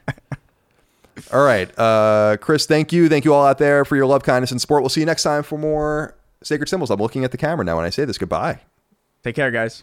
Sacred Symbols, a PlayStation podcast, is a product and trademark of Last Stand Media and Collins Last Stand LLC, and is recorded from Central Virginia and Burbank, California, USA. The show was conceived by, is written by, and is produced by me, Colin Moriarty. My co-host is Chris Raygun Maldonado. Sacred Symbols' executive producer is Dustin Furman, and the show is edited by associate producer Ben Smith. As you know, all of Last Stand Media's shows, including Sacred Symbols, are fan-funded on Patreon at patreon.com/laststandmedia. The following names are at the producer support level or higher on Patreon, and we're grateful for your kindness and generosity. Nick DeMarco, Andrew Morgan, Gregory Slavinsky, Stephen Nieder, Ross Marenka, Zach Parsley, Miguel A. Brewer, Morgan Ashley, Ben, Azan, Michael Vecchio, Joey Finelli, Jerome Ferreira, SL the FMA, Ryan T. Mandel, Jorge Palomino, Enrique Perez, Don Lee, Daniel Diamore, Brad Cooley, Jeremy Key, Patrick Leslie, Homeworld Hub, Dennis Barker, William Holbert, Chris Buston, Betty Ann Moriarty, Colin Jewell, Daniel Johnson, Zach Bonham, an Unofficial Controller Podcast, Jay Getter, Vexius, Jeff Mercado, Galja of Fortuna, Boots, Megadet, Saul Balcazar, Raul Melendez, Jackson Vernon, Eric Harden, Matt Martin, Rodney Coleman, Chris Moore, Auntie Kinnanen, Taylor Barkley, Chris Galvin, Ryan Murdoch, Mason Cadillac, Ollie Fritz, Chris Buston, Zach Allum, George Anthony Nunez, Kyle Hagel, Colin Love, Daryl E. Naiman, Ryan R. Kittredge, Toby Ryland, Michael S., Damon Weathers, Richter 86, Barrett Boswell, Christopher DeVio, Kevin Kamaki, Blake Israel, Sean Mason, Josh Gravelick, Brian Chan, Organic Produce, Isaac Wastman, Mubarak, Carlos Algrit, McDog 18, Richard Hebert III, Miranda Grubba, Ray Leja, David Castanez, Donnie Nolan, Josh Yeager, Matthew Cooper, Toothless Gibbon, Martin Beck, Gavin, Joey Andrzejczyk, Nathan R., Joe McPartlin, Christopher Moore, Lawrence F. Prokop, Colin Davenport, Eric Finkenbeiner, Lou and Ray Loper, Dylan Burns, John Schultz, David Chestnut, Yusuf, Anton K., Alan Tremblay, Tyler Bello, Tony Zuniga, Sean Battershall, Max Lazos, Robbie Hensley, Alex Cabrera, Lennon Brixey, Corey Wyatt, James Kinslow III, Hugo's Desk, Peter Reynolds, William O'Carroll, JCS0828, Jesper Jansen, Phil Crone, Throw 7, Adam Nix, Josh McKinney, Michael Gates, Alex Gates, Sean Chandler, Petro Rose, Gio Corsi, Greg Lotta, Gerald Pennington, Justin Wagaman, Paul Joyce, Chad Lewis, Todd Paxson, Joshua Smallwood, Shane Reum, Spencer Brand, John Cordero, Greg Juliffs, Keith A. Lewis, Marius Garson Peterson, Tyler Harris, Matthew Purdue, Toby Shootman, Patrick Harper, Mad Mock Media, Jonathan Rice, and Casual Misfits Gaming.